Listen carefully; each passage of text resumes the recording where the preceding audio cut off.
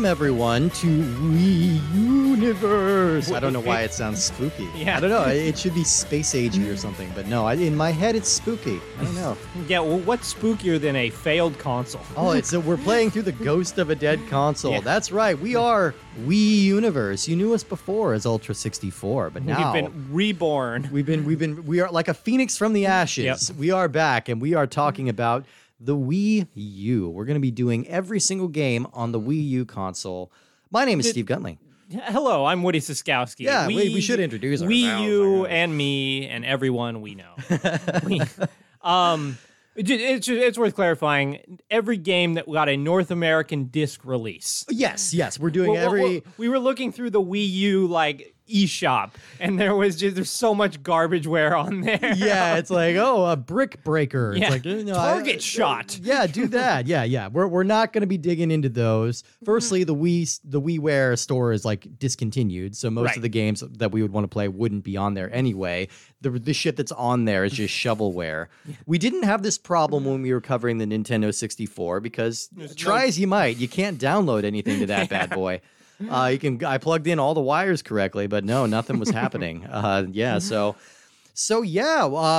It's exciting to be back. We're starting fresh with a whole new catalog. Nothing but opportunity in front of us. The world is Arborito. Yeah. Change. For every time, there is a season. Is that a Bible verse or is it a bird song? It's both. Ooh. First one, then the other. You guess which one, which order. Yeah. Our Lord and Savior Roger McGuinn. Oh man. Okay, I'm trying to think of another Birds movie. Is that Graham Parsons? Graham Parsons was in the Birds, right? Okay. Yes. Yeah, Not Graham Parker. Not Graham Parker. Yes. So I think the big question that we kind of need to answer right off the top is why the Wii U? Why the Wii U? Well, that was a question that buyers could not figure out the answer to when the system was released. So we're going to be covering a lot of ground today, but I did want to kind of start out with something of a mission statement, something of why this system wound up being an appealing prospect. What was our mission statement for the Nintendo 64? I feel like, be it your cereal, not breakfast cereal, but cereal as a definitive podcast set out to answer a question. Sure. And so what question did we set out to answer? And was it the answer that we got at the end, or did we get a new answer? That's the thing. I think I don't know about you, the Nintendo 64, I kind of walked away from that with a lot more affection, but not a whole lot, not a different opinion necessarily on the system that I came in with it. Yeah. I always kind of envisioned Ultra 64 as kind of challenging nostalgia more than just basking in nostalgia. I want to see all right, let's look at these games. Let's see if they hold up. Let's not look at these as if we were little kids enjoying them, Right. So, but the interesting thing about the Wii U is that it seems to be a system that's designed to be resistant to nostalgia. To explain, it's kind of this weird little bastard stepchild that falls between two different consoles. It's not quite a Wii. It's not quite a Switch. It's sort of like the weird, in Alien Resurrection, when Ripley finds the room of all the failed mutant versions of herself. You don't know this reference? No. You don't know I've the seen reference? 2 Alien movies, and they're both the good ones. Okay, all right. Alien Resurrection is a bad one, but it's a really fun bad one. But there's a scene, she finds all these little mutated clone versions of herself that failed. They've got teeth growing out of their ribs and stuff. They're all fucked up. That's kind of what the Wii U is. It's this weird bastard in-between stage. But it wasn't, nobody means to have their thing be a weird bastard in-between stage. It only became a weird bastard in-between stage because it was such a failure. Well, in the same way, if the 32X or the Sega CD had been a runaway success, they probably wouldn't be regarded as this weird curio of a thing. But it was just because Sega was we got to move on to this next thing. Right. And it was, I don't know, that's just a recurring theme that I think it was a mistake that Sega made a bunch of times that led to their demise of sort of add-ons and things that were not quite a new console. Yeah. But there's just that's just a general trend in video game history, be it Nintendo or Sega, the 64 disc drive or the Stellaview online thing that came out for the Super Nintendo in Japan. Sure. Or even like the Famicom Disk System, which I don't know what level of success it had, but like it gave us Zelda. Yeah. It's just like these are things that were unclear to consumers of like what exactly is this? Do these play the previous games? Yeah.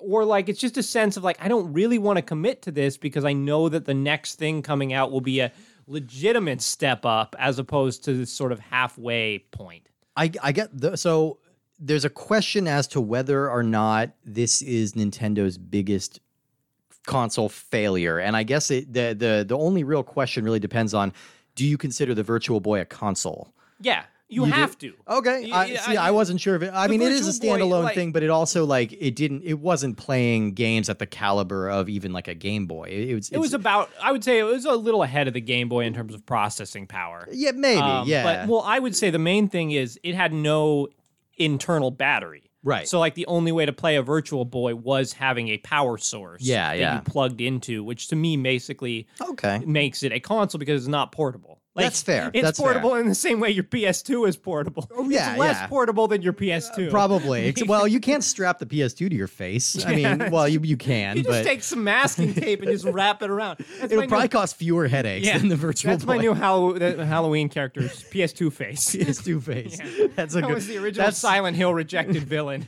That one's a thinker. That one you might have to explain to some people. But that's a trend for all my Halloween costumes. Is people just stare at me and then I give them candy.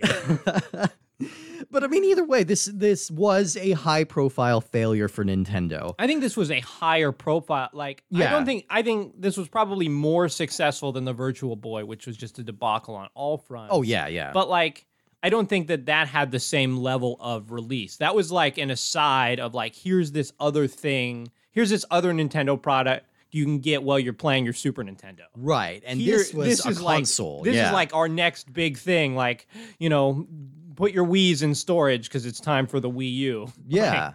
And like the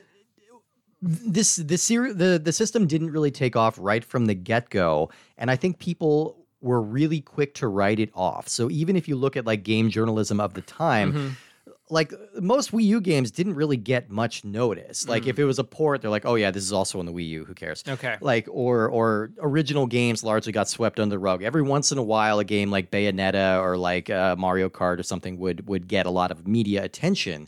But for the most part, the Wii U is a bit of a black hole, and that's the sort of thing that appeals to me about it. The other thing that appeals to me is that we are going to be covering an entire. There's like a full generation, 2 generations, 3 between N64 and this. So there's not going to be any kind of crossover. Yep. Which is really nice. It's also different than that. This is not rooted in our nostalgia at all. Like, we were both old men by the time Wii U actually came out. I've played very few of these games. I think I've played 3 Wii U games. Yeah. And like, so I have no nostalgia for any of them. And so it'll be a lot more fresh. And like these games, I do feel like there's a cutoff in terms of maybe like PS3 and newer, where games feel modern. You're like, yes, this is what a game is. I don't have to put myself in the mindset of 1997 to sort of go back. Like these games, I mean, at this point they're 8 years old, but they shouldn't feel dated for the most part. No, not terribly. I mean, this was a system that was set out to compete with the PS3 and the Xbox 360. Obviously, it isn't going to be at the same processing about 4 power. years later than those at that point. Yeah, something like that. Or I'm sorry, the PS3 and Xbox One. Okay. No, PS4 and Xbox. Yeah, One. you're right. Okay. Sorry.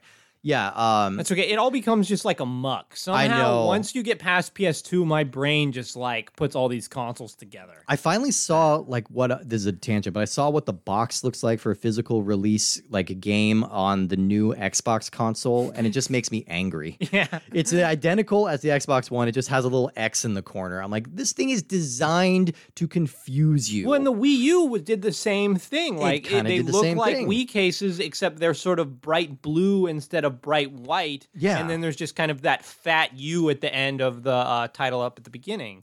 Yeah. And I feel like that was just such a fundamental mistake for Nintendo. We all remember when the Wii came out and everyone was just pooping on the name Wii.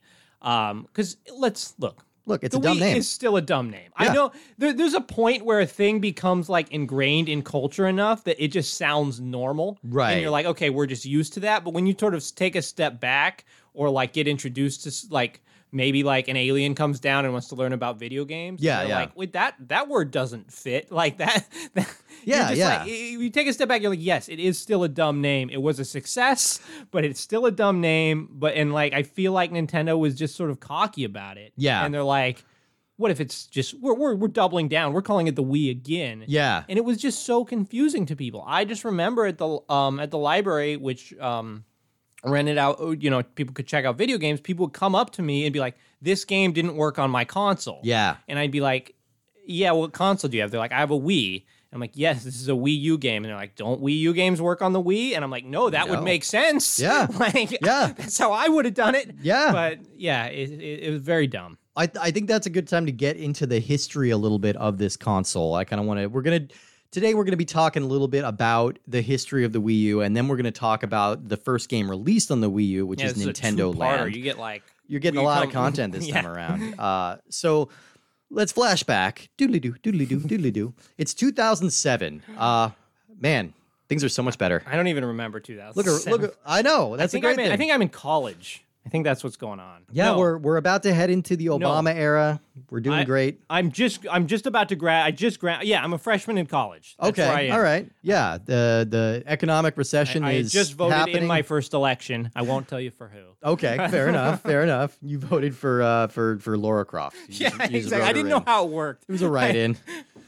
So it's 2007. Nintendo is coasting on some of the biggest success that they've ever had with the Nintendo Wii. Mm-hmm. They're just coming off this era where they had silenced all the naysayers. They have finally. Like we're coming off the GameCube, which was not a failure, but it was like third out of 3 for the console race at the time. I think it was a failure. Like in the same way that the Nintendo 64 was a failure. Like it technically was. It didn't give Nintendo the market share that they wanted. But at the same time, they were also developing the Nintendo DS, which is the biggest console that they've ever had to this point.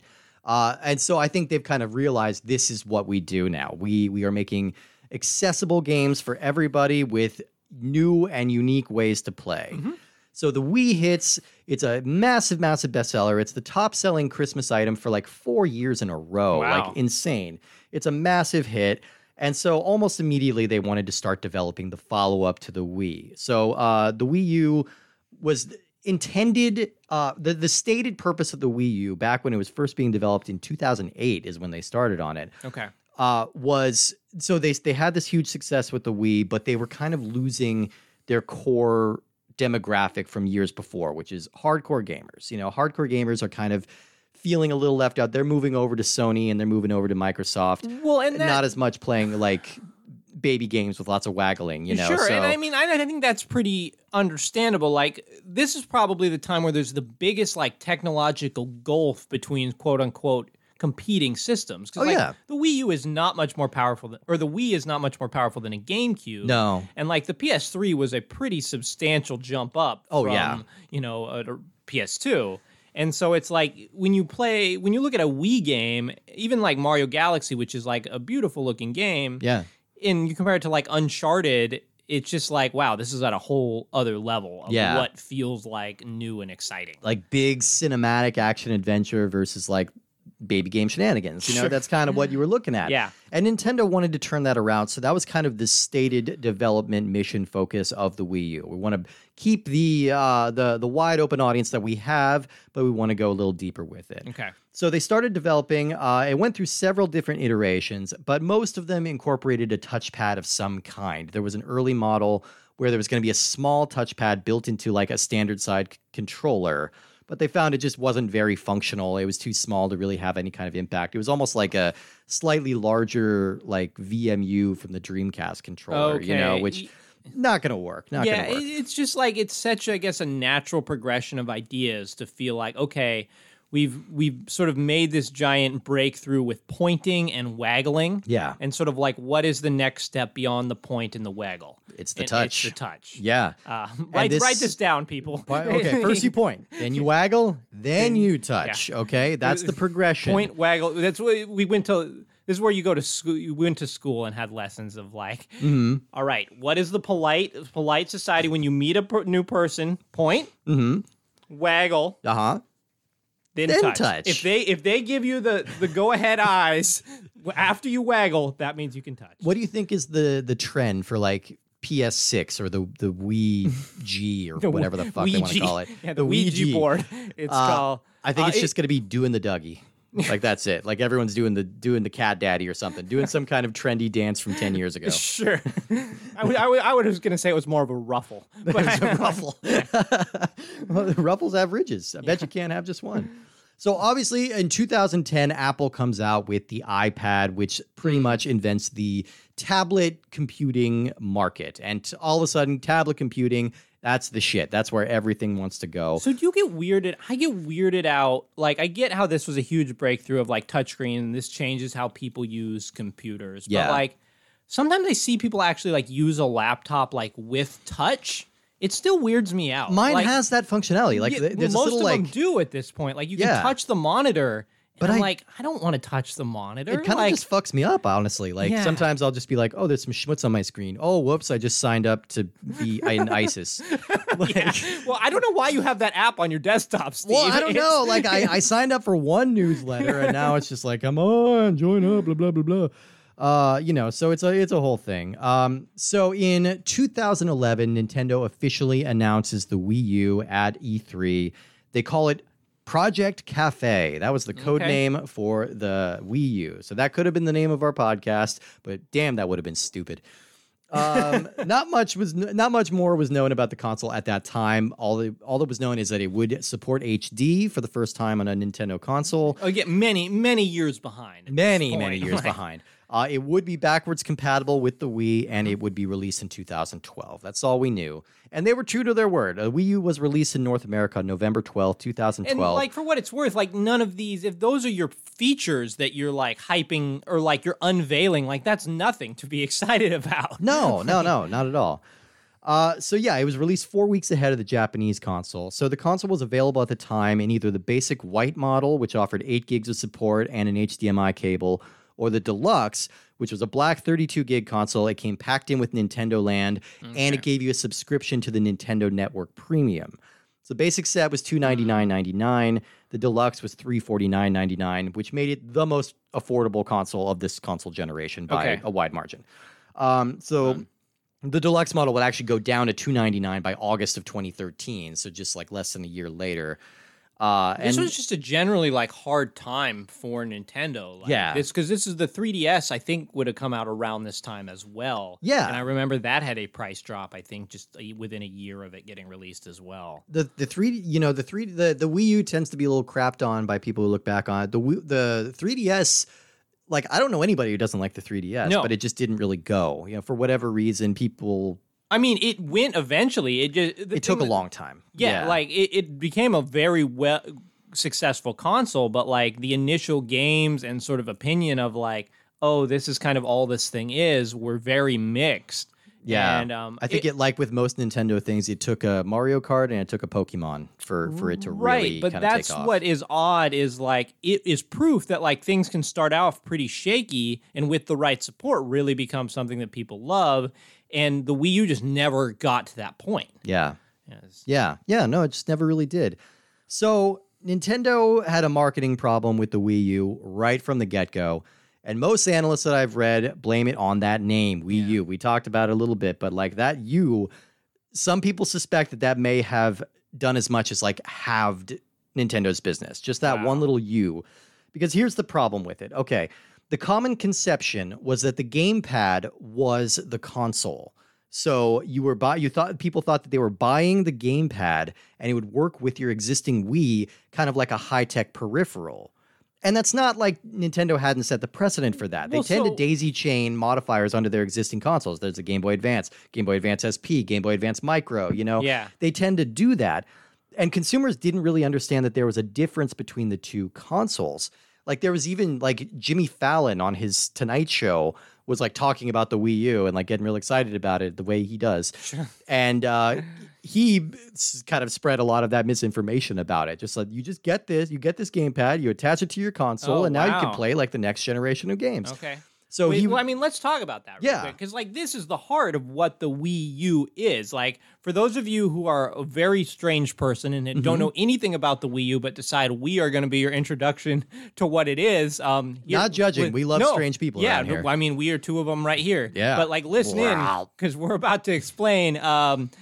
The Wii U, like the whole gimmick behind it is it still works with your Wii remote. So like it's basically just a Wii. Yeah. But in addition, there's this big, hefty gamepad, which is sort of squarer than the Switch. Yeah. But heavier.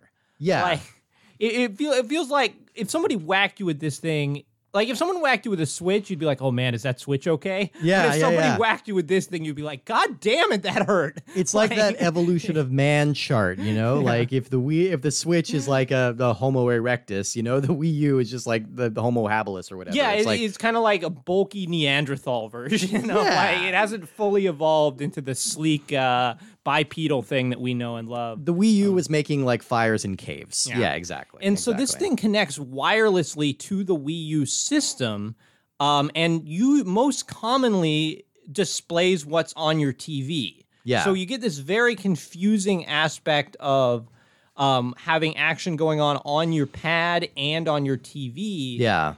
And you can play it, you can turn off the TV and only play on the pad, but you can't go very far. Like, it still has to be connected to the Wii U. Yeah, I think certain, like, downloadable games you could play independently from the console, but you do still need a power source. Like, okay. So it's just kind of an awkward thing. But yeah, you do generally have to be within range, like, within the same room as the console. Yeah, for it it's to like work. The gamepad felt like it was sort of the size and heft of a console. Yeah. But it actually needed a console connected to actually work. And it didn't help either that Nintendo wasn't super clear on what the U actually meant. Right. So they've it was the eye. Like, it was just the time where people were putting eyes next to everything. And the idea was that, like, okay, the name Wii was meant to invoke, like, we, like you and I, like all of us. Like, it's meant for everybody. And then the U is meant to be you, as in you. Only who can prevent forest fires? You protect you. Referring to me. The correct answer was you. Yeah, exactly. Man, so I love that episode. That's kind of the idea, is that, like, all right, so it's still got this the open kind of everyone can play, but it's a little deeper and a little more personalized. That's kind of the idea they were going for, but that's a long fucking walk to take. It's a long fucking walk. It has no connection to the idea of this controller. Yeah. Which, like, the controller is a pretty new idea. Like, there's nothing very comparable to this on the market. No. That's something that's sort of a hybrid portable thing and home console, even though it's not really portable. Yeah. And I feel like another real drawback of this gamepad thing, even though that's what everything is built on, is it is not a comfortable controller. Like, we just got done playing a bunch of N64 games and came down anti-N64 controller. But this thing it's just so gall darn heavy. Yeah, it's too thick. The trigger buttons are so far away. Like, I have small hands for a man my age. But he wiggled his fingers suggestively just now for people who couldn't see it. Yeah. But let me just paint you a picture here. When I was younger, I had even smaller hands, and I don't. That's normal. That's normal. Okay, don't worry about that. Oh, phew. Yeah. It's been upsetting for a long time. They're supposed to grow. I had to chat to my counselor about. Don't look at me and my baby hands and like think that this is the norm. Well, my hands keep getting bigger. I don't know how to stop them. Anyway, I don't think I could like reach some of these back trigger buttons. Like, I don't know. It's just such a weird thing of like, this is going to appeal to everyone. But the actual setup of this console is just not very intuitive. Yeah.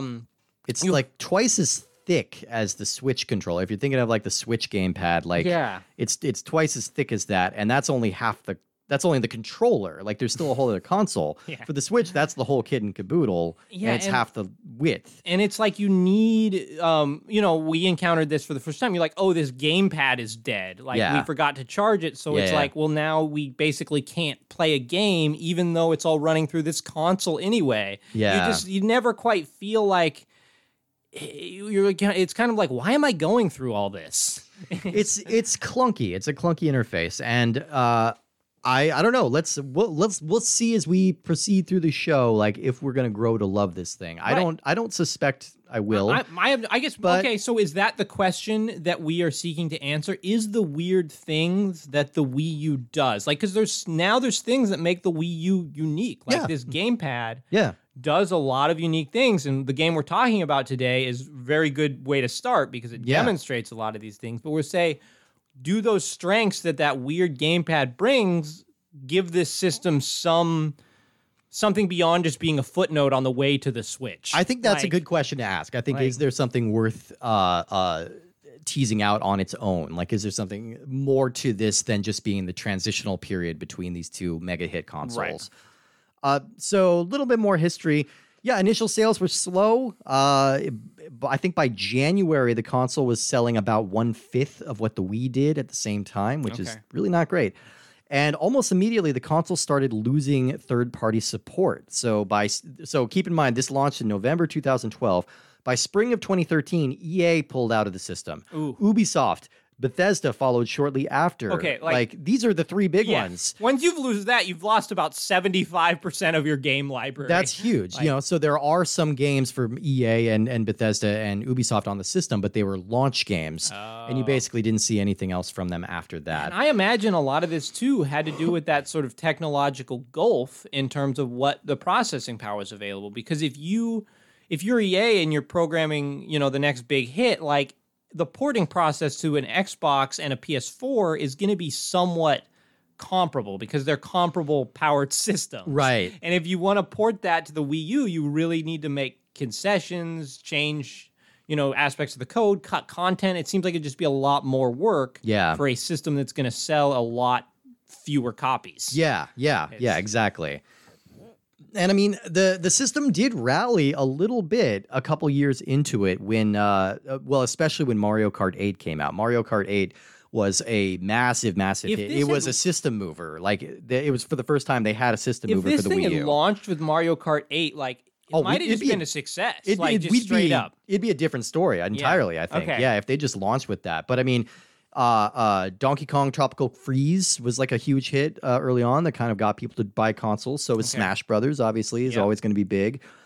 So it was looking good enough by about 2015 that some analysts are like, all right, maybe this little thing's going to rally after all. But it unfortunately did not turn out to be enough, even with some high-profile exclusives like Bayonetta 2 being announced for the console.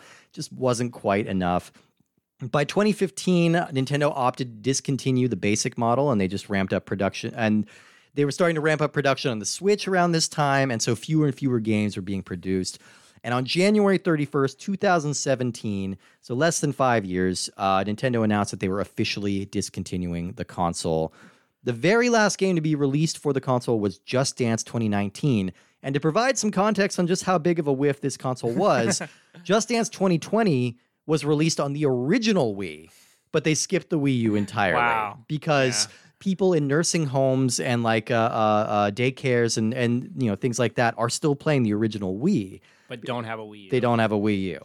So in the end, the console sold a little more than 13 million units worldwide. So what can you compare? Do you have like a PS4 sales number, for example? I don't have PS4, but if we're comparing to other Nintendo consoles, like just a Wii, like Nintendo 64, which was considered a bit of a failure, sold 32 million. Oh, wow. GameCube, also a bit of a failure. It sold 21 million. And it's also the Wii sold 101 million. Okay. Yeah. Yeah, and just like generally, consoles sell more and more copies like each generation. Aside from like the Wii and the PS2, which were kind of just massive successes, like each successive generation sells more. And so when you think that the Wii U sold less than an N64, like that's bad. It's pretty bad. It's pretty bad, because we're in a boom, like it just wasn't selling in the N64 era as much. Real quick, I want to talk a little bit just basically about what can this thing do? Like, what does this console do? Yeah, there's a bunch of features. Like when you boot this thing up, you get this bright white menu just full of these Miis, which were I don't like the Mii's really. Nintendo really pushed these hard for an era, and now with the Switch, they're just like, all right, we're done with this. Yeah. But you play, your 3DS, your Wii, or your Wii U, and they really are like, your Mii has got to be integrated in everything here. Yeah. It like, really what kind of defined this era of Nintendo. For like these sort of avatars, which are just kind of like little stick men with some very basic customization, like. We took a picture of you, like, because the gamepad has a camera built in. Yeah. And so they're like, oh, you want to make a me from your picture? We took it, and boy, like, you are not that ugly in person, Steve. Like, I always love hearing that, too. Yeah, exactly. It was very unflattering pictures. And they just don't give you the level of customization you want. Like, it has nothing on, like, most N64 wrestling games. Yeah, like, yeah. They're very simple. I mean, your facial hair is like kind of a part of you. Yeah. And like without it, you're like, that doesn't really have the Steve vibe that we need. No, right? Like the only like beard option that was comparable to my beard was like way thick. And it was like taking over the whole face. Yeah, you were either Joseph Smith or like a Chris Angel. Like there was nothing in between. The two moods, Joseph Smith or Chris Angel. Okay, so obviously the signature feature of the Wii U is the gamepad, which is that tablet controller that doubles as a touchpad and a second screen. So one of Nintendo's big selling points for the gamepad was off-TV play, basically just being able to play your game while other people are using the TV. This is still envisioning a world where like most households are one TV, which I don't think is the case anymore. I mean, much the same way that the Wii was envisioning a world where most people didn't have HD TVs. Exactly. And worth noting, the Wii U is Nintendo's first HD console, so that's worth noting. You already said that. We already noted it. We noted it. Yeah. All right, so it's a cool feature. I do think that's a cool idea, but it does come with some caveats. So firstly, the gamepad doesn't work with every game. Like, or the second screen feature doesn't work with every game. Okay. Like, for example, like I was playing 007 Legends on there, which is like a first-person shooter, and your second screen is only a map and an inventory. So, like, you can't switch from, like, the main screen to the small one without losing your game. Well, and, like, Nintendo Land, which was, spoiler alert, the game we played today. It is. That would not work for this either. Because, like, there's a bunch of sort of mini games where you have to sort of switch looking at the pad and the TV because they're showing you different information. Yeah, exactly. And as we already mentioned, like, you couldn't really take the gamepad into a different room. You did have to just keep playing your game on the couch while your dad watches football or whatever. But still, the gamepad does have some cool features. So it's got a built-in 1.3 megapixel camera, which allows for very rudimentary video chat, and you could also scan your face into the console. A very weird feature, at least in Nintendo Land, where when you're playing like a 4-player game and one person looking at the gamepad, they'll just show that person's face on the upper right corner of the TV looking...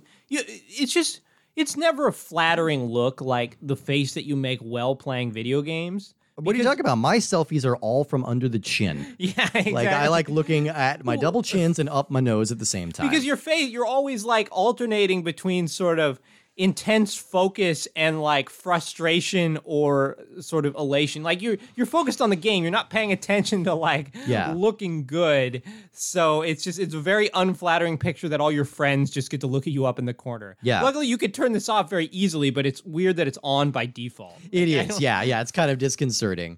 Yeah, so the chat function doesn't work in tandem with games, and Nintendo had announced plans to update it and include that feature, but it never really happened, and now video chat has been disabled from the system. Well, that's completely. A recurring theme here, We're going to see a lot of it, yeah. Again, much like the 3DS, Nintendo was really pushing a lot of these sort of social features. But like, whereas the 3DS, like Street Pass and stuff make a lot of sense because you have your 3DS with you when you go to like a convention or some kind of social event. Yeah.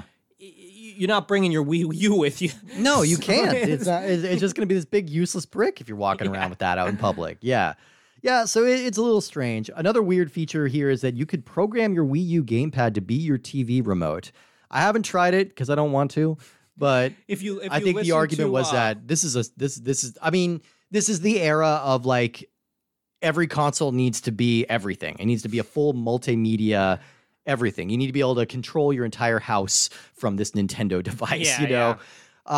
Which, I'm not railing against. I'm not like, in the good old days, games are for games. Well, it's fine. Yeah. It's convenient. I have like 12 different ways I can access Hulu if I need to. Well, they just realized that now the most sensible way to do that is just to talk to a speaker, which just does it for you. Yeah, exactly. Which, aside from like gross violations of our privacy, is pretty convenient.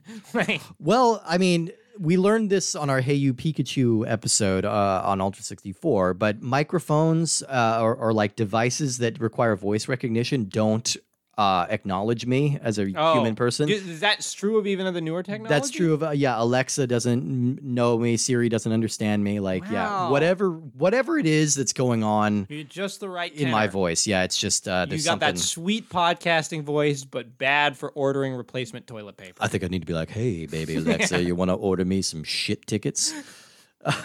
Wait, what? You never heard toilet paper called shit tickets? No, I haven't. I love that. Okay. You could use that. You can use that. Yeah, people take notes on that one as well. Shit tickets. Yeah. So the gamepad is not the only way to play, which is pretty cool. It's versatile. The console supports the original Wii controllers, as well as the wireless Wii U Pro controller. And some games even allow you to connect your 3DS and control it that way. But it always kind of, like, that stuff is fun to mess around with, but it always kind of defaults to the gamepad. Yeah. Like, the gamepad is always going to be your go-to. Like, it was never... Every time I play a Wii, the batteries are dead. Yeah. Oh, you need to resync this. Every time. And it's just like, I don't know. And so to reconnect those Wiimotes is always a hassle. So even though the gamepad is not super comfortable, you're always going to be having to use it. Even like a lot of the settings, like we were able to navigate the sort of basic menu using a Wiimote, but as soon as you go into like system settings, they're like, okay, use your gamepad now. Yeah. And it's like, well, you can show me this on the TV. Come on. Yeah, it definitely needed, the idea needed some streamlining, 100%. Yeah. So Nintendo definitely seemed, well, the one other big thing we need to mention here is that this console is fully backwards compatible with your Wii. So you've got a full library of 800, 900,000 games on here. Does this play GameCube games too? No, it doesn't. Even though the GameCube was, or the Wii was backwards compatible with GameCube. Right, yeah. Unfortunately, there's no like GameCube controller port on this, so you wouldn't be able to play any of your games that way. Well, I would think that, there's USB ports on here. You'd think that they would have had that technology. Yeah, not so much. Okay. Either way, that's still like right out the gate. You have 1,000+ games like that were on the Wii. Yeah, they'll work fine on this. And so you can kind of, dustbin your old Wii. So Nintendo definitely seemed dedicated to getting online right this time around, or at least get closer to being right. But like Nintendo's definition of what is right for online is very different than like other companies. Make no mistake, they're still like 4 generations behind everyone else when it comes to that. The Switch is like they're there almost. They're getting there. Boy, there's still no voice chat. Still no voice chat. You still have to like Discord on your phone or something. Either way, the Wii U introduced the Nintendo Network, which got rid of friend codes. So these big, clunky, hard to memorize, hard to type out 16-digit friend codes that you had to type in on your Nintendo DS. Those are gone. Now you can just search for somebody by their username, like God intended. So yeah, it's significantly streamlined the experience. And Nintendo even added their own kind of oddball social media network to the Wii U. Yeah. It's called the Miiverse. And that's where you and your friends could kind of mill about in the lobby in Mii form, posting about game-specific messages and encouragement. It's not like Twitter where you can just jump in and say whatever's on your mind. It all tends to be tied to games that you are playing. But you could also like put little artworks along with these messages, because you could draw on your gamepad. Right. So people would draw these pictures of like how it was like a Rorschach test of like, how does Nintendo Land make you feel? Yeah. And they would just like draw these weird squiggly lines and be like, Metroid rocks. Yeah. And I know that there was probably which incidentally, Metroid does rock. There were pretty tight filters on what did and did not like make it through here, but a lot of these drawings look like penises. Sure. That's what I remember. Yeah, whatever. I mean, it's inevitable. Speaking of, like, with their looser restrictions on online gaming, they did put heavy emphasis on parental controls. So you can put pretty restrictive parental controls, lots of customization. You had bought this Wii U, like, what, over Marketplace or something? Yeah, Facebook Marketplace, yeah. And it's like, we had to go in and pay Nintendo 50 cents to deactivate the parental I had to enter my credit card for a 50-cent charge. Yeah, it was kind of ridiculous just to undo the parental controls on this. But at least it's all freed up now. And apparently, according to an article I found on Complex, it is possible to watch porn on the Wii U because they have a browser. So it's something you have to do. Something you have to do. That's one of the laws of being an American. If you come across a device with a browser, you have to watch porn on it. You gotta. It's the Fifth Amendment, I believe. That's why so many people are like wanking on smart fridges. Like, you know, it's a pandemic, frankly.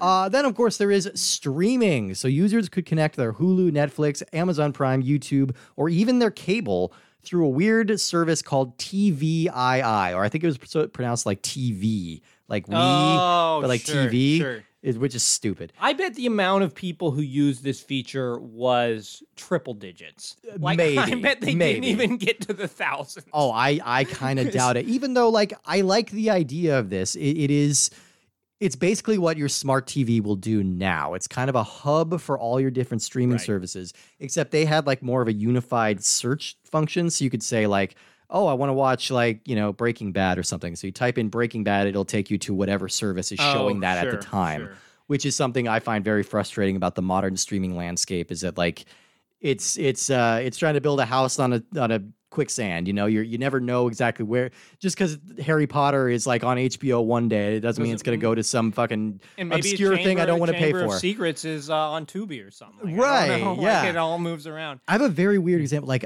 I was able to watch all episodes of the IFC sketch comedy show, The Birthday Boys. Yep, good choice. Except the first one, which is tied to some like really bizarre. Like it's not even like AMC. It's like AMC Plus or something. I don't know. It's some like super... they had an initial pilot that went to one network and then AFC bought it. And then like so you can get every episode except for the first one. But then if you sign up for that service, you get the first one and not every other episode. Like really fucking annoying. Yeah. Anyway, it does feel like I feel like a lot of what happened with this Wii U is they were sort of ahead of the curve for a lot of these ideas. And then when the Switch came out, they're like, oh, we figured it out. Like, we figured it out sooner than we thought we would of like what this technology should be.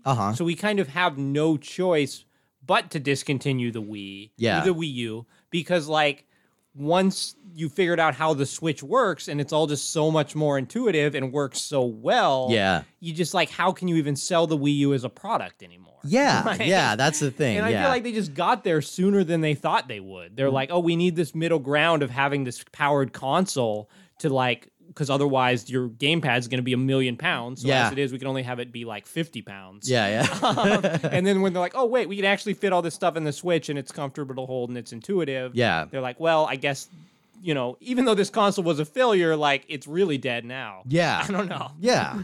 I mean, those are kind of the core features of the Wii U. I mean, there's going to be some more like weird little things that we can get into, and then a lot of other little things that are gone now, like WiiWare support and a lot of chatting and just general social interactions in the weird way that they're integrated into the game. Are just something we're not going to have the chance to experience. Exactly. And like the thing that's, I mean, it's sad for like a stupid reason. It's like. You feel like wistful that you're not able to experience the fun of having people bring their Miis into your theme park over the internet. But I'm like, you know what? If this was active and it was day of, I'd be like, I hate that feature. I don't want that, but I am kind of sad that like I can't do that now. It's like in Demon Souls or something where you're like, oh, I can't access these vague notes and people coming into my world and killing me. But it's like, well, I don't really want those features anyway because they sound awful. The one last thing I want to talk about before we jump into Nintendo Land is launch titles. I would love to jump into Nintendo Land. Let's do it. The launch titles. So the Nintendo 64 gave us a whopping 2 launch titles on day one. We got Pilot Wings. We got Super Mario 64. That's all you could play. But you know what? It's kind of all you needed to play. That's the thing. The Wii U gives us 24 games available at launch in addition to the entire Wii suite. But so we got a healthy mix here. There's some Nintendo first-party stuff, and then there's lots of like big third-party games that were kind of retrofit to use some of the Wii U features. But I'm going to read the list here, and then I'll kind of discuss the problem with this.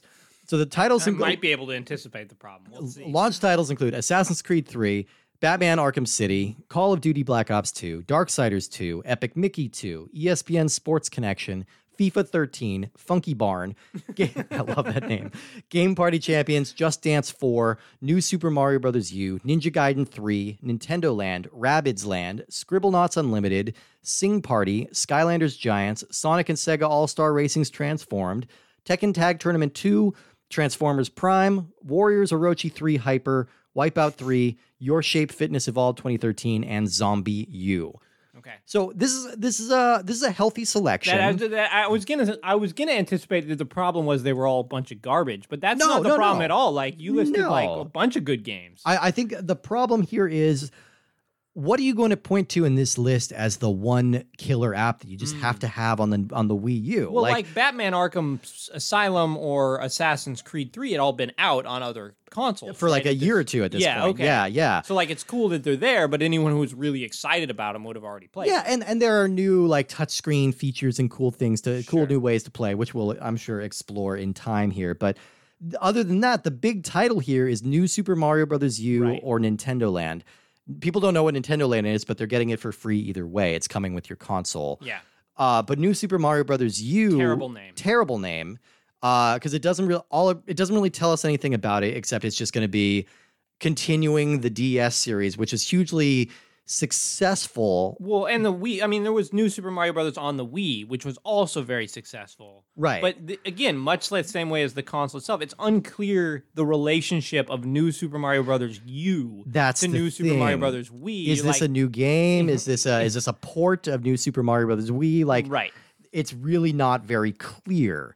And so that's the big problem. New Super Mario Brothers Wii is like, it is not a game you would sell a console on. No. You're like, okay, I have this. I guess I'll just get this Mario game. But it is a pretty small, unambitious game. I'm maybe my controversial opinion is that I really don't like the New Super Mario Brothers games. That's not a controversial opinion. I don't like them. They don't feel right. They don't feel right, and most of the time I just spend getting in each other's way and irritating, unfun Mario way. Yeah. So, I mean, props to them for giving us a lot of variety here, for giving us a lot, like a nice mix of like, there's some M-rated games in here, so they're trying to bring in some of the older crowd, but it's difficult to see the forest for the trees. You're right. You just want like a new big adventure game of like, you need a 3D. I mean, it's the same thing we brought up many times, especially in our Patreon episodes talking about like Luigi's Mansion or something. It's like, when Nintendo releases a new console, you just need a 3D Mario or Zelda game there. You do. Like, I'm sorry. That's simple. It's boring, but like, give us Mario Kart, give us Zelda, like to sell the console. This is what people, or give us a Smash Brothers. Do something that's going to move this console and then start getting weird with it. Don't release the system until you have that. Just make it easy on it. Like, get weird with it. The system is not done until that game is done. That's the thing. Just keep postponing this because you're just going to get bad press initially, and that's you have to get butts and seats before you can start like really flexing what you can do. Right. So. Speaking of what they can do, let's finally talk about Nintendo Land. This is really like the flex. This is the Little Deviants of.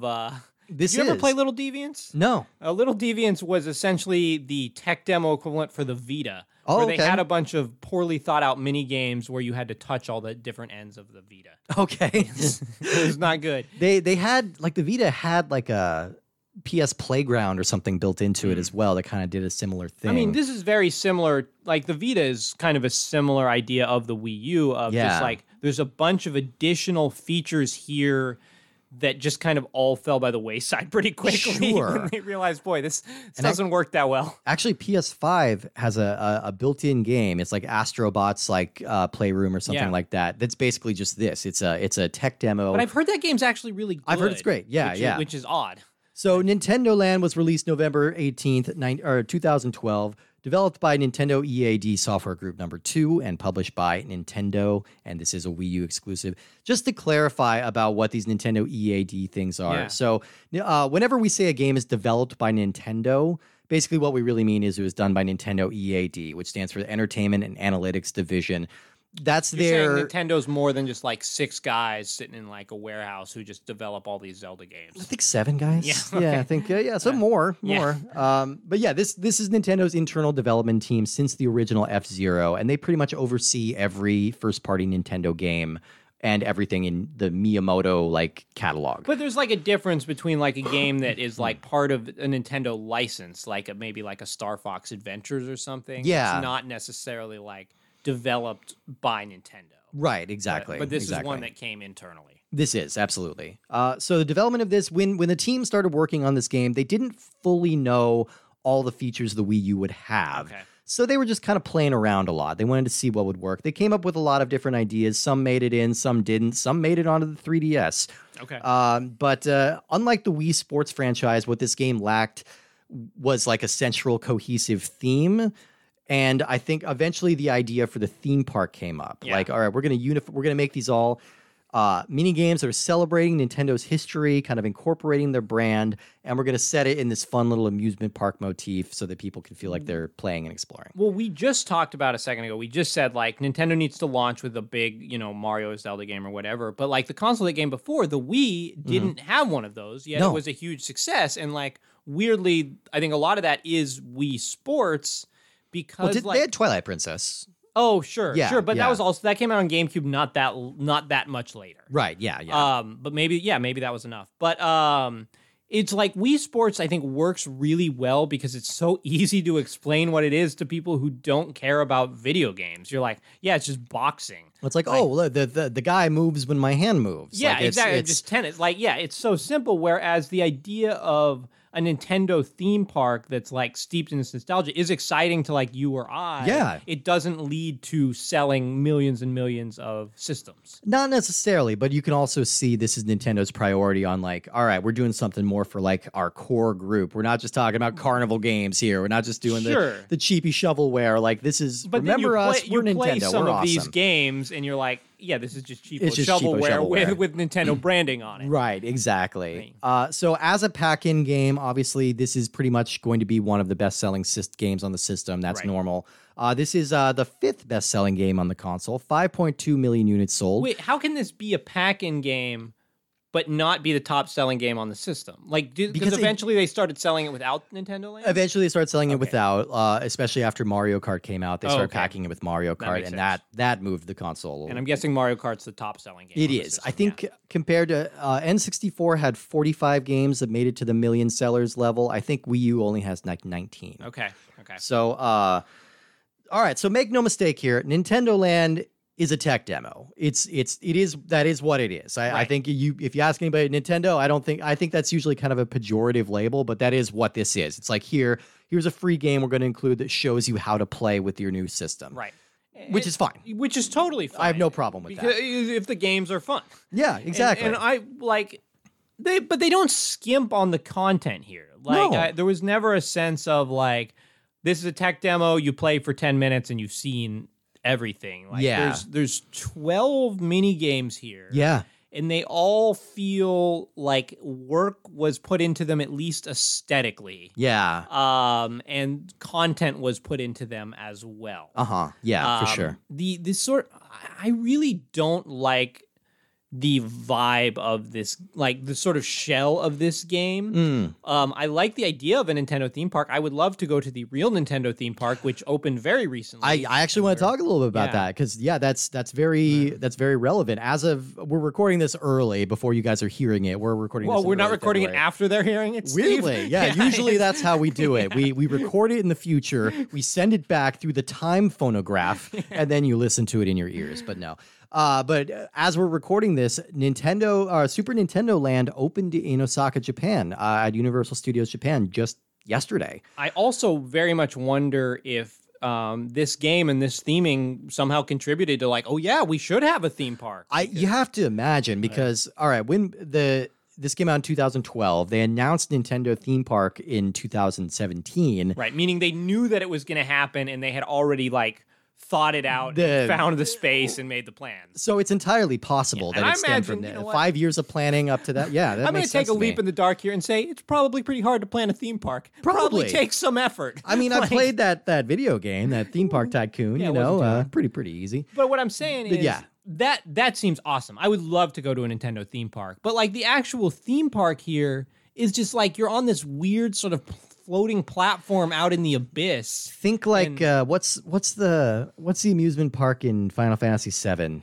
Like, I don't know. It's like the golden disc or something, but it's like this big, round, futuristic-looking hub world with gates. Yeah, you don't feel like part of the success of the Disney parks is like you feel like you are in the world. Like you're walking around Toontown or whatever, and you're like, even though that's one of the lamer, skeezier parts of Disneyland. You're like, oh, I really sort of feel like I'm in these old cartoons. Sure. And like here, you really want to feel like I am in these Nintendo games. Like it's kind of just this hub to select your different mini games, and like that's especially true because once you play like 3 mini games, they just like make it a menu. Sure. Like they're just like, forget this hub world. Just pick from this menu. They streamline it a lot, you know. And the hub world, like they give you options to customize it a little bit. You get coins from winning mini games, which you use to play a little pachinko game, which you then win a prize from, and that prize is going to be like a decoration that you can put up in your hub somewhere. And like this, so your hostess here is this sort of floating television, flat screen TV. What's her name? Monida, monitor. This character sucks. She's so bored. Like she's fully voice acted by Siri or something. But right, she talks in that robot voice, which like this character should be BMO from Adventure Time. Yeah, who's like kind of the same vibe, but is super charming and cute. Yeah, and like this character just has no personality, and like she talks so much. Like every intro to a game, she's like, "Let me tell you the rules to this game," and it's more like, "Let me tell you the rules of this game." And I feel like the real error that they made here was they just made her so wordy. Like aside from her voice having no real personality, like the joke is she exhibits no personality, but she says dialogue that like has flavor. Right. Like she's not only factual, she's like, Isn't get this ready fun? to experience the thrill of interspecies combat. She says that during the Pikmin kind of level. Make us laugh, but she's like, you share your hearts as a team. Make sure you work together. The game is all about having fun and working together. And it's like, God, stop talking. Like just tell us the bare bones of what we need, or be a more fun, interesting character who we're excited to hear talk. Or let us advance through these dialogue options at least, so we don't have to sit. They do eventually. Of like, you can just skip. I mean, we just got to the point after we played the 8th minigame that we're just skipping the tutorial every time because they're pretty intuitive. All of them are intuitive. Like, she'll explain this to you that takes way too long, and then they'll give you a practice mode. Yeah. And you're like, look, I can figure this game out in 30 seconds. Absolutely.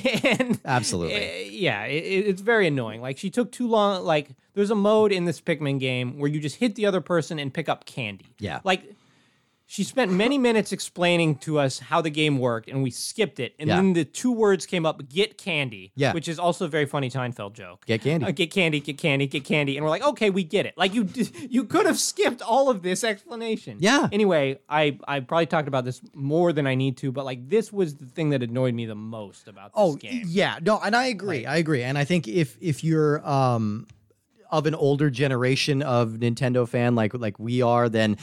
Like, I'm not super crazy about the meification of everything, about like how kind of clean and corporate everything looks in modern Nintendo games. They look very cute when they get the different hats, like when you get the Pikmin hats. And stuff. Yeah. When you're going into the games and you're putting on costumes, it's real cute. But like, I don't know. When your game relies heavily on Miis, I get less excited about it. But you just the meat here, personality. The meat here is is kind of the important part, and that's the 12 mini games. And I think we have established through Nagano Winter Olympics and other international track and field that we need to go through this entire suite of mini games. We got to try all of them. We've also established that these are games we generally enjoy playing for the show. Yeah. Like, we're not sure how we feel about them as like, I spent $60 on this game. Oh, and of course. And obviously 12 mini games is going to be highs and lows, obviously. Yeah. But let's start off. So they divide the games into 3 different kind of subsets. There's solo games, there's cooperative games, and then there's team games, like where you can versus against each other. Okay. So let's start with the solo games. Yeah. The first one, and maybe my favorite in the entire game, is Takamuru's Ninja Castle. Okay. So obviously everything here is referring back to original Nintendo games. This is the one that people will know the least probably. Yeah, this is definitely the most obscure game. This comes from a Famicom release called The Mysterious Murasame Castle from 1986. It's for the Famicom Disk System. Yeah, and it's like a top-down action game that looks pretty much identical to Zelda. It looks similar to Zelda, but imagine that instead of Zelda being about exploration, it was just about mowing down ninjas who came in the level. And it's actually a very fun, fast-paced action game. So check it out if you can run a Famicom Disk System game. And I don't know that you're necessarily going. You don't. I don't think there's much connection between what you're seeing in this and what that game actually looks like, other than the ninja theme. But this game asks you to hold your Wii U gamepad vertically, like upright on its side. Another like awkward thing being is this game is pretty heavy. Like it's just an awkward motion for like a kid to do. I would say, a little bit. But you can rest this on your lap during this part. So basically what you're doing is you're laying the gamepad flat, like when it's vertical like that. And then there's a little origami ninja star on your screen, and you're just like sliding your hand across it to throw the ninja star at targets. And it's incredibly fun, like right off the bat. It's just super fun to me. I don't know. So you have to throw 3 ninja stars at a little taiko drum to make sure that it's like calibrated properly. Sure. And then you're being beset by all these origami ninjas in like the shooting gallery style. The ninja designs are very cute. Like a lot of these games have kind of a papercraft feel, which is something Nintendo leaned into more with like Yoshi's Crafted World or something. And it is a very cute design here. The ninjas have a lot of personality. They're different colors, so some of them are just like your standard target practice, but then like the green ninjas will throw stars back at you. Yellow ninjas will have bombs. I mean, just to be clear, like this game is not any more complicated than your most basic sort of Wii shooting gallery. Yeah. It's just basically they flipped the motion upside down. Instead of pulling a trigger with your underfinger, you use your main finger and you push topwise. Topwise. But it is a whole different motion. It really does kind of feel like you are like flicking your stars. I think the thing I wasn't crazy about this game was just the realization that, this is really all there is. I would have really liked to see more of a level of precision, like a sort of target practice mode where you had to like curve your stars or something, Golden Tee style, where you like go left to right, or man, I really like Golden Tee Golf. Like it's pretty fun. Either that or the James McAvoy movie Wanted, where you can curve your bullets. Obviously, sure. That's what it should be based on. Because there's just not a lot here. Like you have a score meter that like by hitting combos and not missing, you get a higher score. Yeah. I just couldn't imagine playing this game for all that long. No. Even though the motion is pretty cool. But at the same time, like, I don't think any of these are meant to be played for like horribly long periods of time. I think you kind of want to be able to breeze through these a little bit. But you're always and this one does something different than any other game in this system. On this collection. On this collection, yeah. Maybe like, I don't know, it's just like more of like a level select or a shooting gallery mode, because every time you play, you're starting from the same level and playing through the same area. It's simple, but like there's some goofy fun to like, feeling like you're flinging ninja stars like that. Yeah. It's goofy, but I liked it. Our next one is Donkey Kong's Crash Course, and this one's all about the Wii U gamepad's gyroscope, which I didn't even really mention it has. It has a gyroscope. Because why not? Why not? So this one's all about tilting. So you you have, I don't know how to describe your little vehicle here. It's like a triangle with like 2 wheels on the bottom and supporting your face. And it does come into play because sometimes like one wheel can get snagged on something and you need to reset. So like it's an intentional design.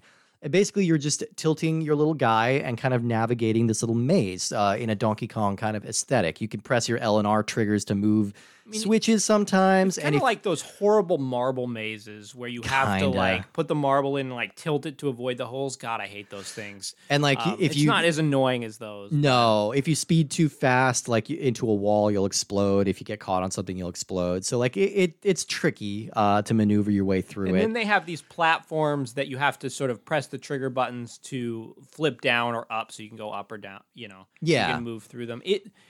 Again, this is clever. Like it's neat, but I don't know if I would describe it as very fun. No, not necessarily. I mean, there's a skill involved in this, obviously, and obviously this must be a kind of game that people like playing because it's still being made. It's not for me. I don't necessarily need like gyroscope control things like this. And it doesn't feel Donkey Kong-y at all. No. Like the graphics are basically, again, sort of this kind of had like a sewn fabric look to it. A little bit, or like yeah, I think that's a good way to put it. Or like hand drawn, like by a kindergartner, like kind of crayon and pencil sort of look. Yeah, but there's no like dodging here. I don't think like Donkey Kong's not attacking you with barrels or anything like that. No. And just like, I don't know, I felt like, again, I wanted just like a tiny bit more here. Like the difference between your gamepads here is on the TV, you're seeing the entire level. Yeah. And then on your gamepad, you're seeing a much more zoomed in version. So you have, it's like basically a spectator mode on the TV. Kinda. And like you're only going to be playing on your gamepad. Yeah. Similarly, we have Captain Falcon's Twister Race, another gyroscope game. This was the worst one. This might be the worst one. Yeah, I think so. This uses F-Zero characters. We're big fans of F-Zero on the show. This is the newest F-Zero thing. This is the newest F-Zero anything. Which is very depressing. Yeah, seriously. That's a little bit much. But like basically, you are using the Wii U gamepad to steer a F-Zero racer very slowly. But you're steering it gyroscopic style. Like gyroscopic style. It looks like F-Zero GX or something if that game had no sense of speed and you had to... It's slower than Penny Racers. Like, it's nothing. It feels very slow. And it's like no fun if you're playing on the gamepad because like you're looking at your screen. You have to kind of look at your screen to hit the boosts. Yeah. You know, if you want to keep yourself moving. I don't think they appear on the TV. No, they do. Do they? But it's very confusingly laid out because you were playing this first on the pad. I was just looking at the TV, and on the TV, it just looks like an F-Zero game. Yeah. And I was slow, like, all right, but still, it's like this is kind of boring. This looks nice. But whatever. And then when you look at your pad, you're just kind of seeing a top-down view with your big me head sitting there and the sort of curves of the track. And so there's absolutely no personality or visual panache to the gamepad screen. Yeah. And I mean, I'm assuming that that's what they want you to look at, but it's just like, it's so boring. Yeah. And like, there's just one basic track here that has kind of 12 areas that it's just all flat and you hit boosts occasionally. I don't know. It's real dull. The basic gameplay here of just like, this is F-Zero, but you sort of tilt the gamepad is not very exciting. No. But the fact that the levels are also so boring and there's no sense of speed, like this game should have either been removed from the collection or goosed up somehow, like significantly. Because this is one where you kind of feel embarrassed, like for this existing. And speaking of embarrassed for this existing, Nintendo should be a little bit more embarrassed about Balloon Fight, but they really want us to love Balloon Fight. Yeah. Balloon Trip Breeze is the next minigame, and this one's all about your little stylus. We didn't even mention that. The Wii U gamepad has a stylus. You can slap that out there, and then you use it to draw wind patterns to steer your little balloon fighter guy around. You can pop other people if they come up below you, or you can jab at them with your stylus. Well, so now this is the game. This is the first one we played that explores the idea of switching between the two screens. Yeah, because when you're playing on the TV, you don't want to look at your gamepad because the TV is much more zoomed out, so you get a much better idea of what's where. So basically, you're just using the stylus blindly to sort of push your guy along. It doesn't matter where you stroke, it's only in the direction. Yeah. But when an enemy comes and you want to attack him or like break a block, you need to actually look down at where you're poking on the gamepad. And so you're constantly kind of looking up and down. And your hostess, whatever I can't remember, Monita, she says that directly. She's like, the key to this game is to look at the TV and take brief glances at your gamepad, which is essentially Nintendo fessing up to like, yeah, we know this doesn't really work. Like, it's like, because that's just a bad mechanic and that's one thing that just always has felt off to me about the Wii U is I never know where I'm supposed to look. I always have the sense of, am I missing something on that other screen? Oh, it's the same. Am I missing something on this little screen? Oh, yeah, it's still the same. That's something to note, too, about when you're trying to walk around in the hub world, you're controlling your camera by moving the gamepad's gyroscope. But, like, I don't know if it was just my TV being too new or something, but, like, the screen moves like a box, you know? And, like, if it tilts, then it's going to be black around the edges. And it's real hard to look at. So, like, the moment you can unlock that ability to just open up the menu and go to your park from there. much easier. You don't have to deal with that. But yeah, I agree. This was just kind of a clunky way to play this game. Not terribly fun. I think I'd still take it over Captain Falcon. Oh, no question. The next one I actually quite enjoyed. This is another one that uses the stylus, and this is Yoshi's Fruit Cart. Yeah. Yoshi's Fruit Cart. You have you're driving around a little Yoshi mobile. Yeah. You can see when you look at the TV that there's some fruit, and then you need to draw a path. The fruit doesn't appear on your gamepad. Right. You have to draw a path using kind of your best guess. And your path does not appear on the TV. No. So it's kind of a fun way to guesstimate. Like I thought, I first started playing this, I'm like, oh, this is gonna be too easy. And then I drew a perfect loop around a watermelon I needed. And I'm like, okay, all right, I can see this. And like, so it's kind of like the gameplay here is looking for sort of slight clues in the like tint of the level, like, oh, there's sort of a little brown splotch there that's a little like kind of this far away from the fruit, so I can judge this while I draw. Yeah. I wouldn't necessarily call this game was more fun than I thought it was. Oh yeah. Like this is surprisingly, I mean, it is just a neat idea as a whole, and you feel pretty proud of yourself when you pull off like a perfect sort of estimated run, like a nice clean line. Yeah. No, it's satisfying. And like they start adding holes later that you can't see in your gamepad. You need to navigate around. It's a, I don't know. It's cute. Like, yeah, this one is good. It sort of scratches a better itch of like feeling unique and not getting old if it's what you're looking for. It's a shame. And I mean, another thing about the Wii U is for all the complaints that I have about the gamepad, you can only use one of them. Yeah. There's no mechanism to connect multiple gamepads to the Wii U, which I acknowledge would be a hassle and like whole other levels of confusion. Yeah. But what that means is a game like this, which is pretty cool and neat, is only a one-player thing. And it would be... It's handing it back and forth, a lot of fun to have this as a two-player mode where you're both racing to collect all the fruit or some other aspect there. Yeah. Because, it's just a pass back and forth. It makes this game feel pretty slow, even though the gameplay is neat. Yeah, totally. The last solo game we have to talk about is Octopus Dance. This is another fairly obscure one based off the Game & Watch Octopus console from the early 80s. Okay. So this is basic pattern memorization rhythm game. You use your right and left analog sticks, your gyroscope to mimic dance moves. There's just like a super weird sort of wireframe gold scuba diver standing next to your Mii. Yeah, I was wondering why they didn't use like Game & Watch, like Mr. Game & Watch. Have him in there. Like, no, that's a good point. There's no explanation. Like, I don't know. This game I think had the least interesting aesthetic to it. Yeah. Actually, a lot of like the Yoshi aesthetic was pretty bland. This game aesthetic was pretty bland. But it's just like you're sort of under the sea.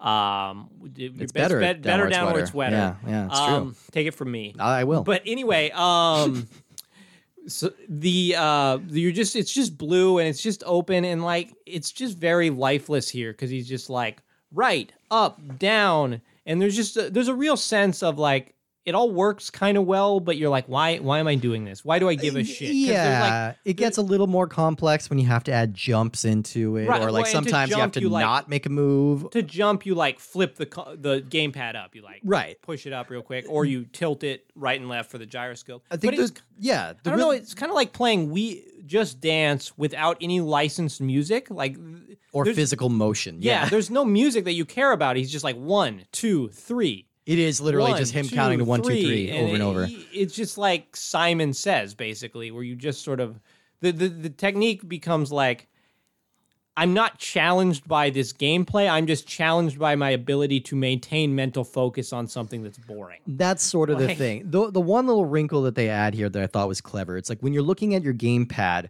you're looking at your character's back, which is the way they would make sense. The way your motions go. Exactly. Yeah. And then every once in a while, the instructor will flip your character around so your controls are inverted. The easy way to go with this is to look at the TV. Because the TV shows it from the other end. TV's showing from the other end. But I think that's a smart way of using the dual screen functionality, like in a way that's more integrated than the balloon fight one. Like this is part of the gameplay that you need to be looking between screens. Yes, but they give you a little like clear moment of when you need to be looking between screens. Yeah. Like, oh, he's flipping me around. I have a moment here. Whereas in Balloon Fight, you kind of just have to switch mid-game, which is weird feeling. Yeah. And this is another one where even though I found it pretty boring, like I think if this was a multiplayer mode, it would add a lot to it. Like this is really the kind of game you want to play a multiplayer mode, sort of, especially if there was more movement involved. And it's just very weird because this is something that like Wiimotes should be able to do very easily.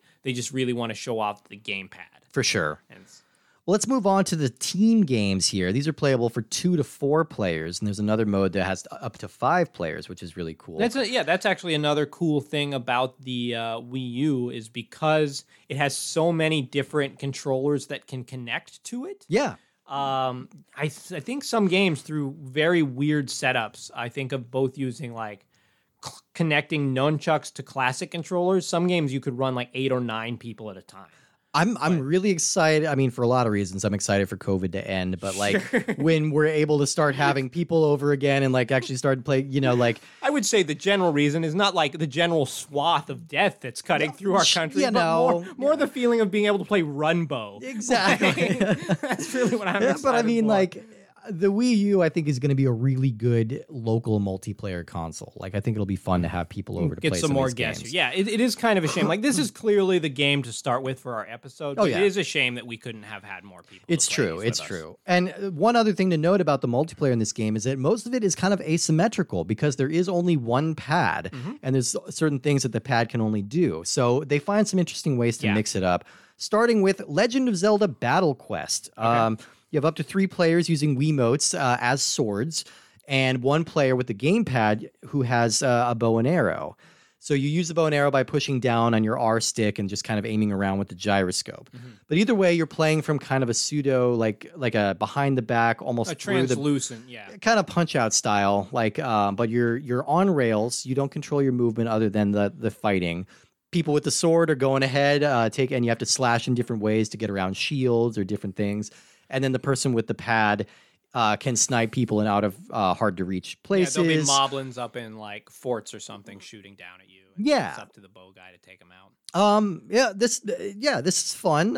It's not terribly exciting. I didn't like this very much. This was definitely I like on-rail shooters, so this like was definitely on my lower half. Like I started as a sword guy with the Wiimote, and basically you just like it felt like a very lazy VR game. Yeah, I think that melee combat in first-person games is just generally boring. Like they're not all Escape from Butcher Bay. No. That game's awesome. It's so good. Anyway, because like enemies would just come and I would just kind of wildly knock my sword around. I'm like, oh, they're all dead now. Yeah, like it just, you have a shield, but there wasn't really any reason to use it. I used it a few times just because there are some projectiles that come at you. There's no other way to get around them. But it's pretty basic. I don't know if it would be more fun if we had more people involved. I don't know why it would be because there's no sense of teamwork here. Like not because really. Your characters just move forward of their own accord as long as they're not attacking. Yeah. You just kind of walk into enemies and swing your sword around. Like this very much felt like it could have just been a Wii game. And I mean, it kind of was in the way that like Skyward Sword came out on the Wii. Yeah. But, it's just like these features don't. They're not true to anything that Zelda is about. No, there's not no really. story or sort of atmosphere or problem solving. Though I did like the aesthetic here a lot. Of this was very much like Zelda's knitted world. Oh yeah, like Link's knitted adventure. And speaking of things cool. that really don't capture the spirit of their franchise, Metroid Blast. Oh yeah, this was a bit of a bummer for me because I'm a big old Metroid head. So you use the gamepad this time to fly the gunship, while the people with the Wiimotes are on the ground level, like with little Samus suits and like blasting bad guys. I think this is the only game. I mean, the only time in any game where you get to pilot Samus's ship. Yes, which is kind of cool. Yeah, well, unless it happened in Other M, I don't remember. Oh yeah, who's played that game? I've pushed that out of my mind. Sure. But this is also noteworthy as the only game in the collection that uses the nunchuck. Because you need to click that into your Wiimote so you can walk around. This isn't the on-rails thing that the Zelda game had. This one lets you actually walk around and take a little bit more agency with your attacks. This is kind of like an arena shooter. Waves and waves. Yeah, exactly. There's 3 different modes here. Like whoever has the gamepad is always going to be piloting the gunship. Yeah. And then everyone else. So you can play a mode where you're on a team just fighting waves of enemies. and but again, there's very little sort of coordination of just like, whether you're on the ground or in the ship, you just basically shoot on whatever enemies are around. Yeah. And if you play there's competitive modes where you can play like people on ground versus the person in the ship, or you can only play with nunchucks and just have a bunch of people on the ground. Yeah. Like, all these controls here sort of worked fine and okay, but like, the enemy, again, there's just no there's no Metroid aesthetic here. You're just in this big blue neon arena.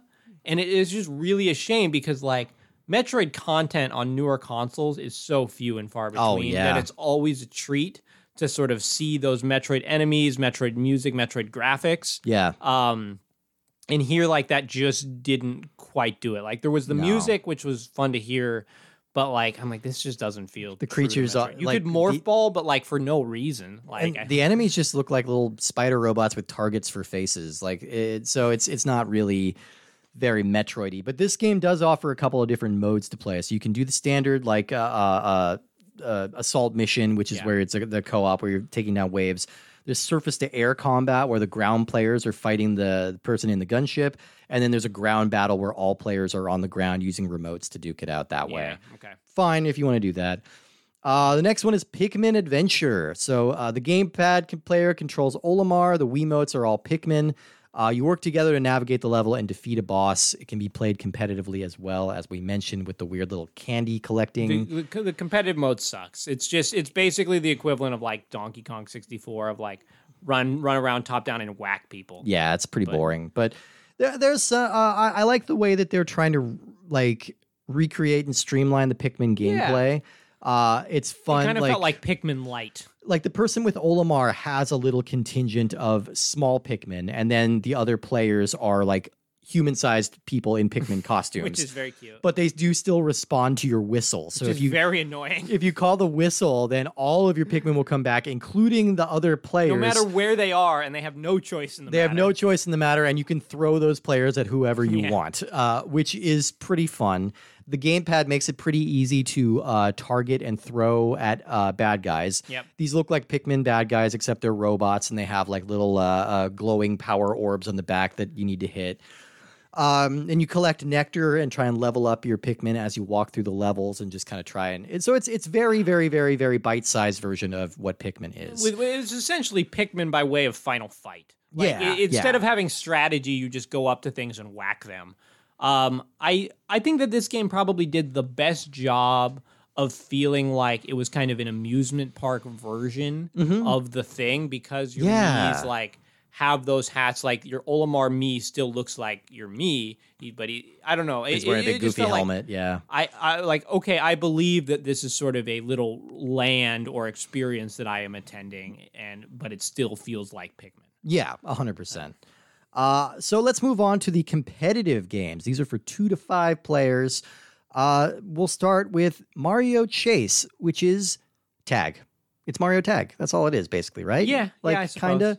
One person plays Mario. Everyone else plays a Toad.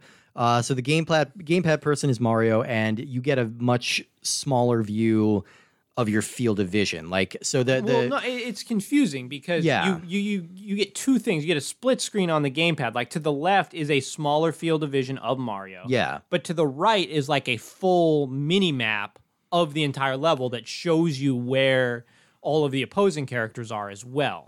But either way, it's going to be like a bird's eye view on the gamepad and then a behind the back view on the TV. Right, so you're seeing more on the game. You have a better lay of the land on the gamepad, even though you're seeing more visually as Toad on the TV. Right. And if you're playing as a Toad, and I don't know if this is just true if we're playing 2-player or if these guys will pop up in 4-player mode as well, but there are 2 like Yoshi bots. I think it's only true of... I think they just replace human characters. That would make sense because you need to kind of level it out. But the Yoshi bots will go around. They can't catch Mario, but they can trip him up so that you have a better chance of catching him. Because the Toads are just naturally slower than Mario, which is not accurate into the lore of Mario Brothers 2. No, not really. Not really. But like, and it should be noted too that like you don't really get to unlock any mini games. Like all the mini games you have in this game are available to you. Yeah. But you do unlock different stages within these mini games. So like there's like 4 or 5 different Mario Chase levels you could unlock by playing through them. This one's fine. Yeah, it's simple. I think this could be a really fun, frantic game for multiple people because like there are a lot of close calls. Yeah. There are disappearing bridges. There are some levels with like mud pits that'll slow you down. There are lots of different ways to zig and zag. And the Toads have a tackle that's not super reliable. Right. Like you can miss pretty easily. So it's a nicely balanced game, I thought. I think my biggest issue with this game is we had played it right after a game that is very similar, but that I liked more. Well, let's talk about that, actually. Sure. That's next in line. That's Animal Crossing Sweet Day. So Sweet Day. The gamepad That's what player, I'm going to do now every time I go into work. They're like, hey, Woody, how's it going? I'm like, Sweet Day. And then I'll get fired. At least brought aside. Woody, look, you've been saying Sweet Day to everyone, and we don't really get what you're doing. Like, it's not that we're offended. We just don't get it. Yeah.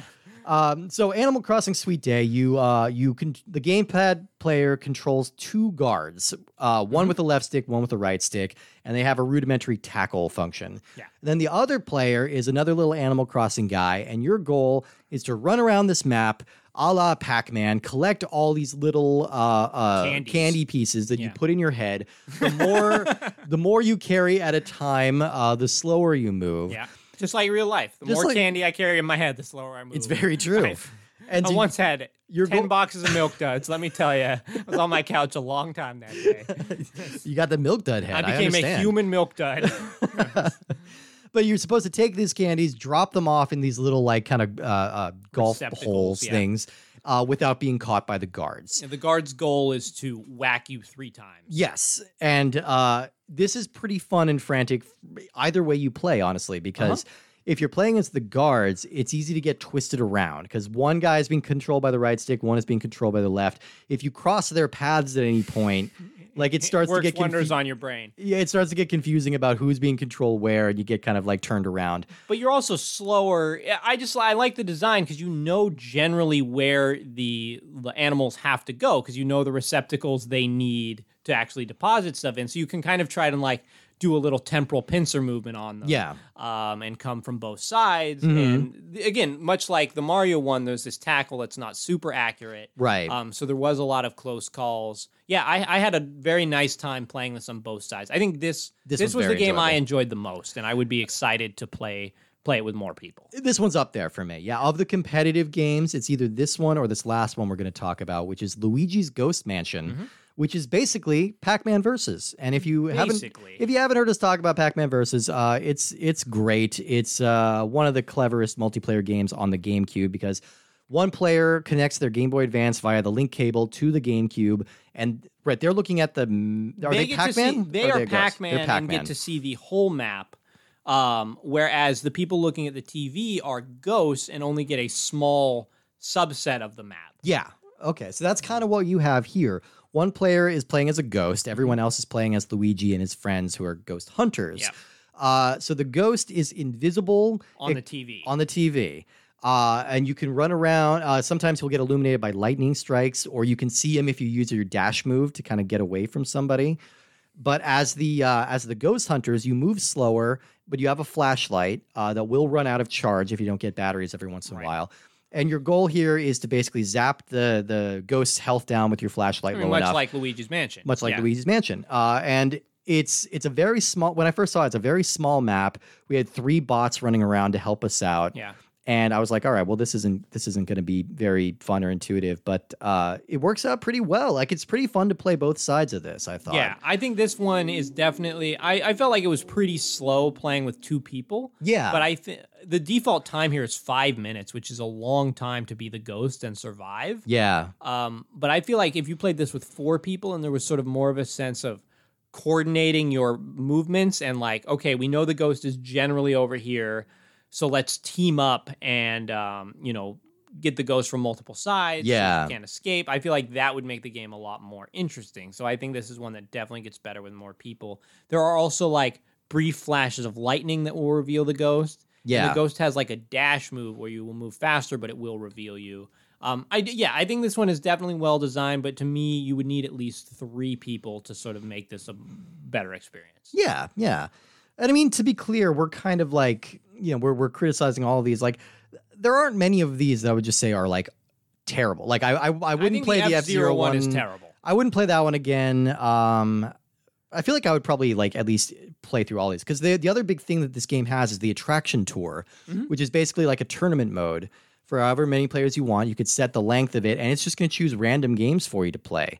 And then you'll play for a set amount of time, and then. But the problem is, it's choosing through all the games, many of which are these one-player ones where it's where just going like back and forth. Watch your friend play Takamura's Castle, and then they'll pass you the gamepad, and then you'll play it and try to get a higher score. So slower than something like Wii Sports. Yeah, yeah. It's slower than like a party game like Wii Sports or something like that, but. Right. It's a nice idea, and it's a nice way to kind of give you a random tour of what this game has to offer. I think that's just generally like my tone in general, is everything needed to be kicked up like a couple gears in terms of speed. Yeah. Like, it just needs more of a kind of frantic feel. And I think that this game is the most fun when you're in games like the Animal Crossing one that feel frantic and exciting. And then when it sort of pulls back to the menu or from game to game, the energy kind of dwindles. A little bit.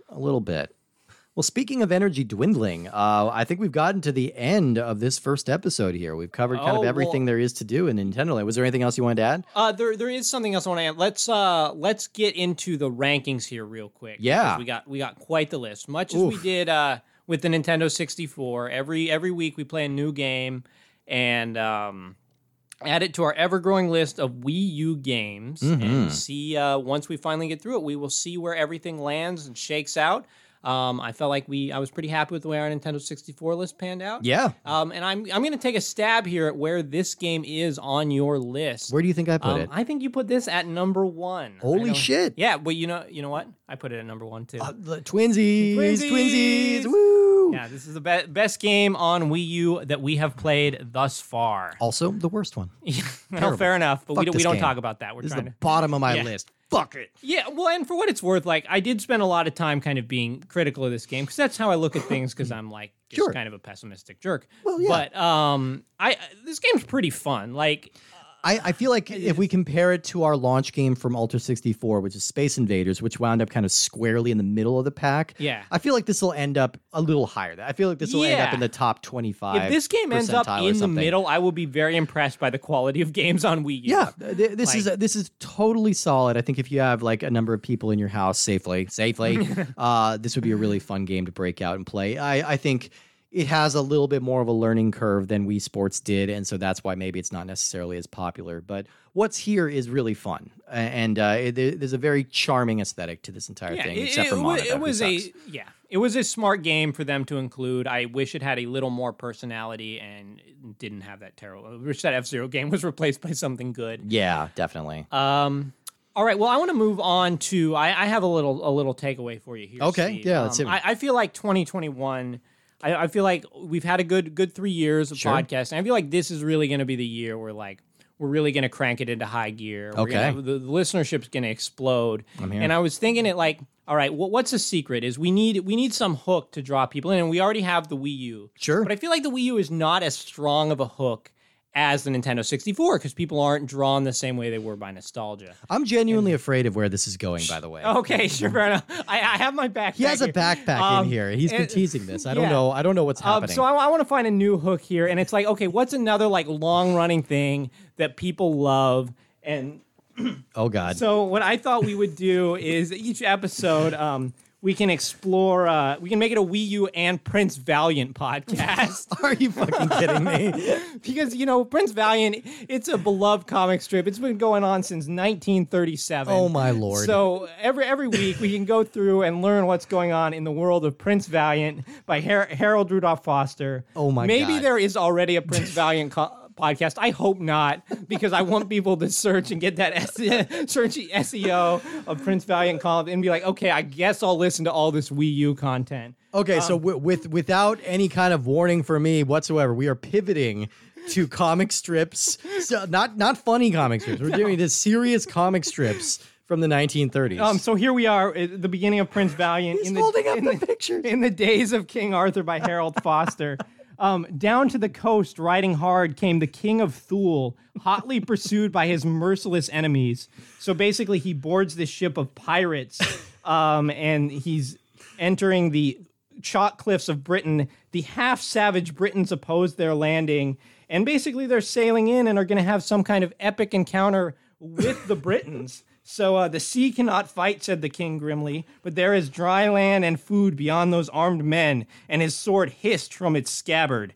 Continued next week. Oh my God. Yeah, I cannot wait to see what happens. To get through whatever video game we got to suffer through before we can learn more about Prince Valiant. If you had offered me $10 billion to guess what you were going to pull out of that bag just there, I would never. I've never. If you could have given me infinite chances, I would never have thought you would pull out a Prince Valiant compilation. Clearly, you do not know me well enough. You could have given me any period of time, any number of guesses. What is your relationship to Prince Valiant? We should take a moment here. We went through our Wii U explanation. It's the comic strip I would skip. Okay. They were still running it in. I think they might pages. still be running it. They might still be. I haven't looked at a comic strip in 20 years, sure. but like this was one alongside like Mary Worth and Mark Trail, where I'm just like, all right. Okay, well, give me your hierarchy of comics that you would skip. Like if between Mary Worth, Mark Trail, we all know that like Pearls Before Swine and the Duplex are the only good ones. I don't know what the Duplex is, but I know Pearls. Or Frank and would you skip Frank and Ernest that was just long building to annoying puns? No, I'd read Frank and Ernest. I'd read Heathcliff. I never got Heathcliff.